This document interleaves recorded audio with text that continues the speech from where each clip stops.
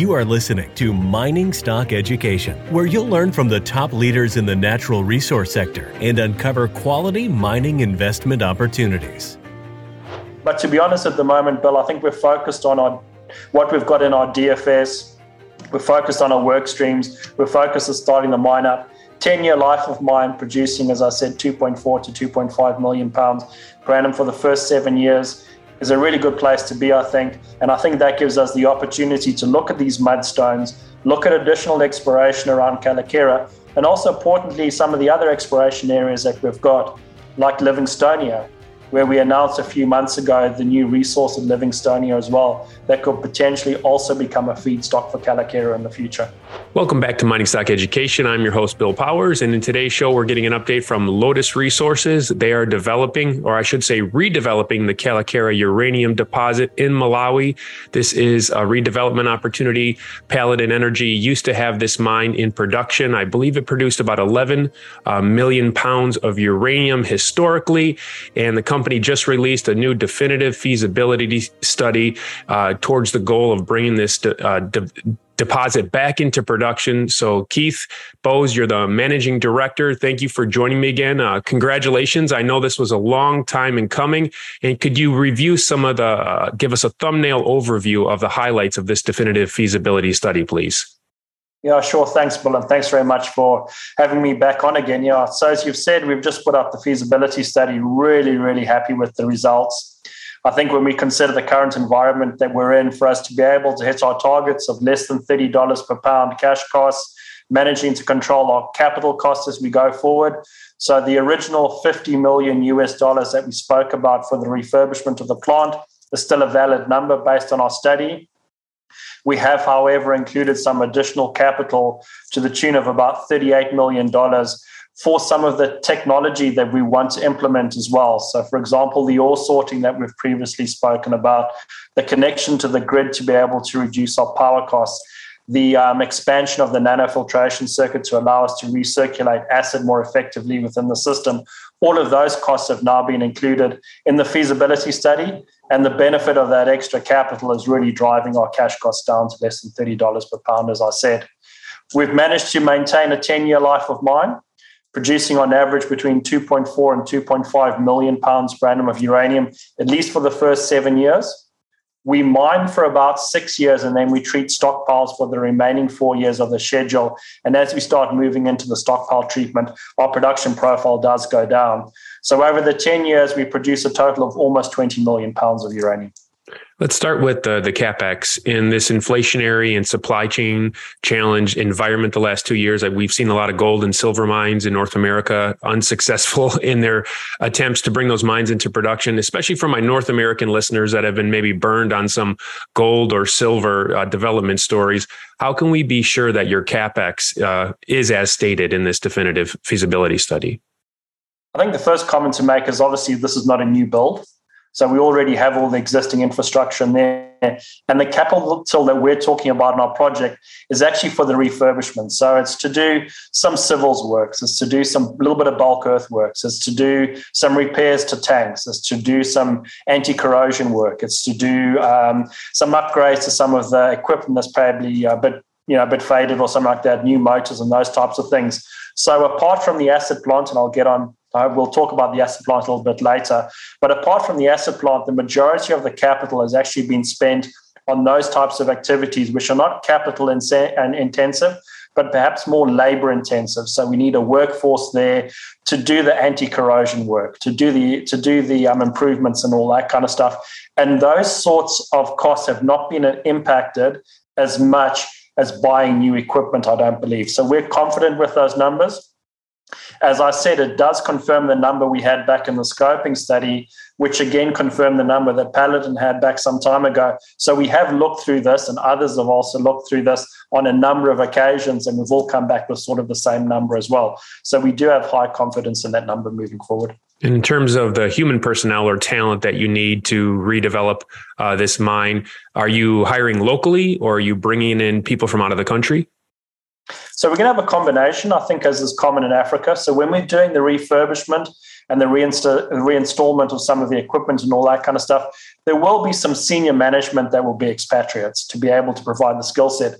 But certainly the majority of the people working on the plant, both during the construction phase and also during the operation phase, will be locals.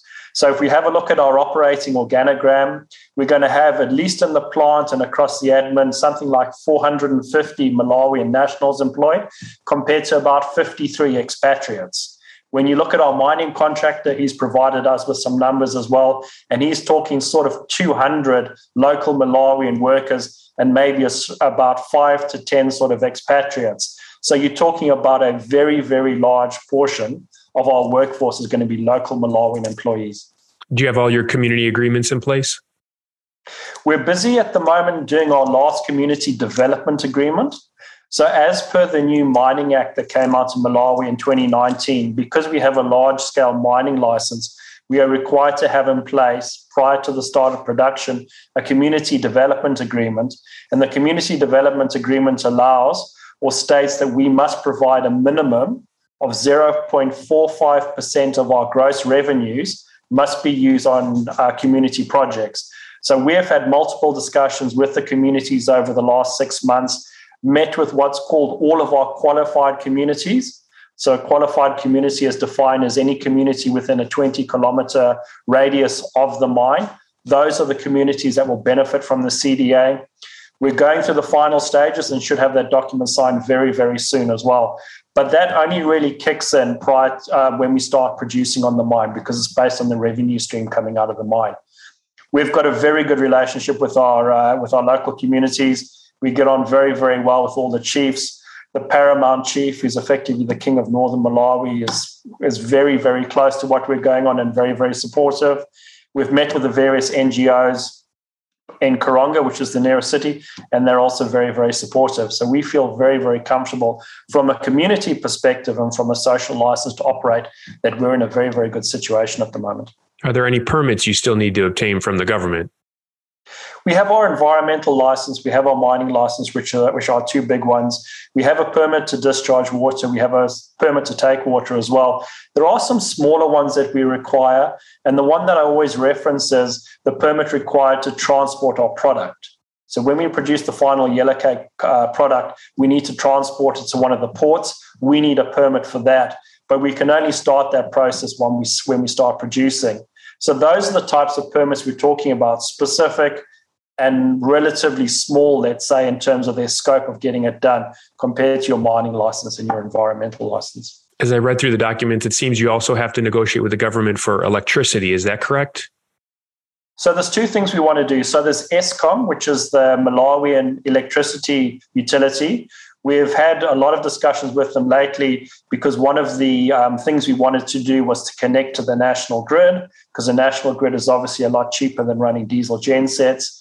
In the discussions with them, we've identified there's probably about 4 megawatts of power available to us that we can take off the grid. Unfortunately, that's not all that we require, but is a significant portion of it. So we've been talking with them about how we can connect onto the grid.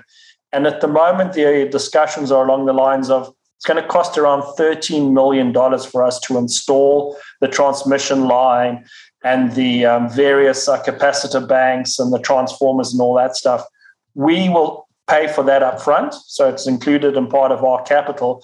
But the expectation is we'll get a rebate from Eskom on our tariffs to recover that capital cost. And at the end of life of mine, all of that equipment gets handed over to the Malawian, to Eskom for them to be able to use as well. So that's one side of the discussions. We're also discussing with the Malawian government about a mine development agreement, which will set the fiscal regime in which the project will work. And those negotiations are ongoing at the moment. When I looked over the documents, I couldn't see a net present value calculated. Can you discuss why that wasn't included? Yeah, so there were two things really behind that. First of all, it's the mine development agreement. So only once we've completed the negotiations around that will we know the tax regime that we need to use, the royalty regime and all those types of things. So that's one part of why we didn't do it. The other one is we are still progressing our offtake agreements with the various utilities. We haven't signed anything yet.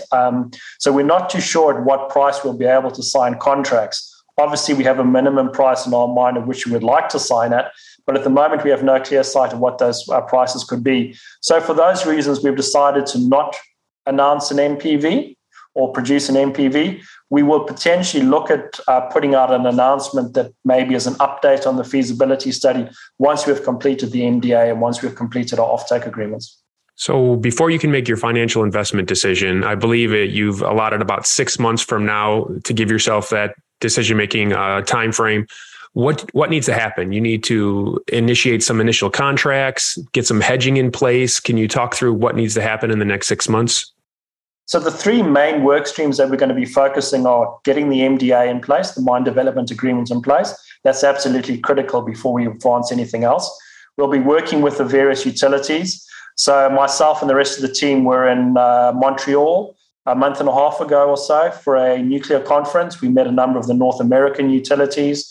We're off to London at the end of this month for the World Nuclear Association conference, where we've lined up meetings with European and Asian utilities. So we need to advance those negotiations and see what we can do in terms of perhaps some long-term agreements that we can sign with them. And then the third one is really around financing. How are we going to finance this project? I mean, we've had initial discussions with people already. There's an option. Some of our peers in Australia have gone down the 100% equity route. I'm not too sure if that's where we want to go. I think some debt financing would be quite good for us. But we also know from the various traders that we've spoken to, uranium traders, there may be an opportunity for us to get some upfront payment from these traders as well that we can use as part of our capital raise as well. So there's a few things to still sort through on that. But those are the three main work streams we're looking at. And in parallel with that, we're going to be progressing perhaps some of our front-end engineering and design and maybe looking at some early works on site that may be able to accelerate the program. And also we're waiting for some confirmation around some long lead items as to whether we should be placing orders for some of our longer lead items as well. Keith, I'd like you to delve a little bit more into your hedging philosophy, because I know more than a few uranium investors or speculators. And when they buy a uranium stock, they want to be exposed to the upside that they perceive in uranium on a price per pound basis. So how are you going to hedge and get things in place for your CapEx, but at the same time, leave the upside for your investors? I think one of the things that we've discussed, and I think, Bill, you and I have had a bit of a discussion about this before, there's a number of different ways of doing your contracting in the uranium space. So when you're looking at term contracts, there's what you might call the traditional method, which is probably a base escalated contract that you put in place. So with the utility, you agree on a price today and it gets escalated by CPI or some other factor on an annual basis, and that's what you get paid. That's a very fixed and very low risk option to go forward. The option that I like is more a market-related contract. And what we mean by a market-related contract, it has exposure to some of the things like spot prices or long-term prices. So we know companies like TradeTech, like UxC, publish daily and publish monthly prices. So what you might want to do in one of these contracts is to say, right, the price that I will get paid will be made up of 1/3 of the spot price, 1/3 of the long-term price, and 1/3 of a fixed price. And what that allows you to do is if the spot price does increase significantly, you get some of the benefits of the spot price, but not all of the benefits, of course. But if the spot price drops significantly, at least you're protected by your long-term price and by your spot price. So I think that's a good way. Instead of getting these huge variations in spot price moving forward, you probably get a smoother, but you still do get some of the upside. So I certainly want to pursue that as an option. But I also recognize that we don't necessarily have to put all of our production into these term contracts. If I can choose some basic numbers, so we've demonstrated that we have a cash cost of just less than $30 per pound. If we could get an average price in those term contracts of $60, we may only consider putting in half of our production into those contracts. That means that all of our cash costs are covered with our long-term contracts. We then have the opportunity with our remaining material, the remaining 50%, to either put that into the spot market or maybe put it into short or medium-term contracts to try and get some of that upside, as you said, when it comes through. So those are the discussions we're having at the moment. As I said, we haven't signed anything yet, but we're certainly having these types of conversations with various people. Calacara uranium supplied, I believe, the North American market when it was in production previously, but you mentioned you're also talking to Europeans. So would it be cheaper to ship it to Europe than North America, or would it be the same? That's basically the same. To be honest, the biggest portion of our shipping costs or our transport costs is actually getting the material from Calacara to the port. Once you've got it on a boat, whether you send it to Canada, you send it to North America, or you send it into Europe, it's not a great deal of difference in the cost there. And we're quite happy sending them to anything. As you said, Calacara has previously sold into North America. It is also sold into Taiwan and to Europe as well. Okay. Now, on the upside at the deposit, I think your reserve takes about half of your resource. Is there any way that you can convert that resource into reserve in the future to extend the mine life? One of the things that we're looking at is that a significant portion of the mineralized material that's in the resource but hasn't made it into the reserve is a mudstone component. Now, we know in the current process that we have, we're limited about the amount of mudstone that we can put through the process. And the reason why we're limited is it affects the viscosity, the rheology of the leach tanks, of the leaching process. So we try and manage that to below 20%.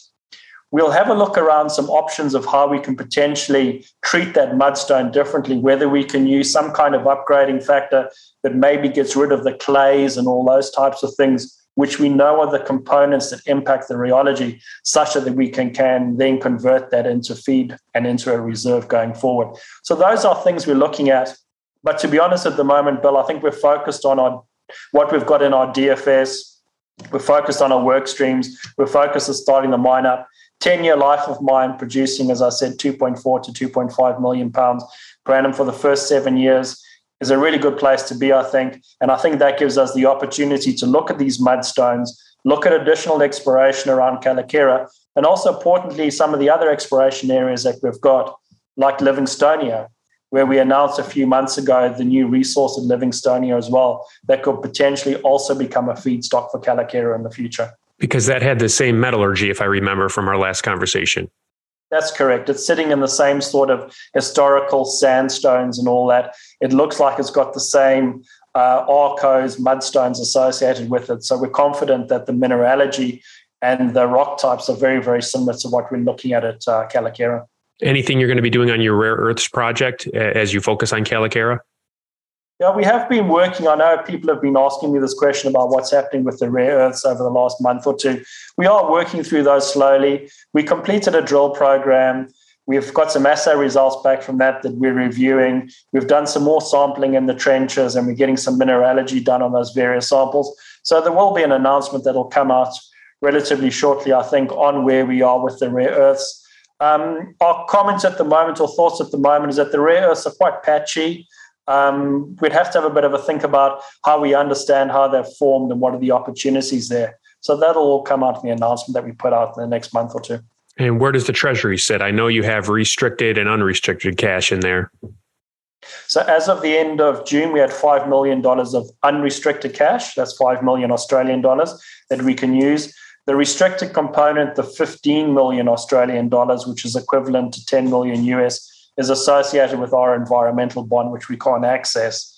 So we had quite a high cash burn the first half of this year, as we did all of our exploration work, as we did our feasibility study work, and as we did a lot of geotech work around investigating the pits and all that. So our cash burn has reduced significantly since the end of June. So we still have some, way ahead of us before we have to really start looking at something. But there's certainly a discussion going on about what timing we should look at a raise. And that'll be dependent on the price that we can get when we do a raise. So we have 6 months allotted for the financial investment decision and the things that need to happen before then. And then we have 15 months after that decision. Is that correct? Before you can become in production. That's correct. So we're saying that 15 months after final investment decision, we will be producing material, and we estimate about 18 months before we can deliver our first product to our customers. Okay. And so just as we conclude here, Keith, what are the next catalysts, let's say in the next 3 months, that investors should look for? I think it'll be to do with the mine development agreement, some offtake, hopefully, an update on where we are with the financing, if we've made any moves over there. We're also heavily focused in our ESG components as well. So there'll be a sustainability report coming out in the next couple of months as well. the rare earths, as I spoke about. And of course, we did the drilling at Chilumba as well, which was an exciting exploration area. There'll be some results coming out from Chilumba as well within the next couple of months. Okay, well, the company's website is lotusresources.com.au. In Australia, it goes under the ticker LOT. In the States, on the OTC markets, it trades as LTSRF. Keith, thanks for coming on the show and providing this update. Thanks very much, Bill. Good seeing you again.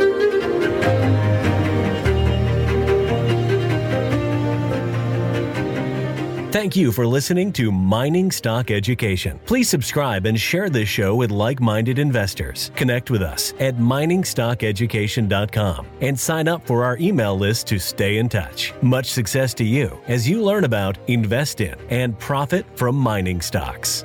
The mining business is one that generates gigantic wealth. You know, a good drill hole that converts might cost $50,000 or $100,000, and it might discover something worth a couple billion. There is no sector that I know of that has offered up as many predictable circumstances where there was the possibility, certainly not the certainty, but the possibility of 10-for-1 returns, as there is in small cap and micro cap mining stocks. Concomitant with that, if you don't do the work, or even if you do the work and don't discipline yourself on the sell side, there are very few places in the world where you can lose as much money as quickly as in mining stocks too.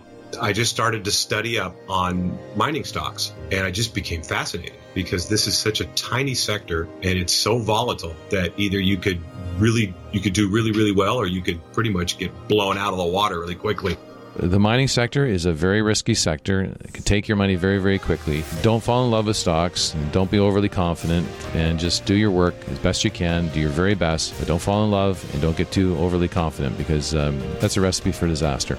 I have met, professional retail investors that have made a tremendous amount of money on the junior mining space. Some of them aren't accredited, and they spend their days researching, talking to people, being on the phone, pouring through financial documents, but it requires commitment.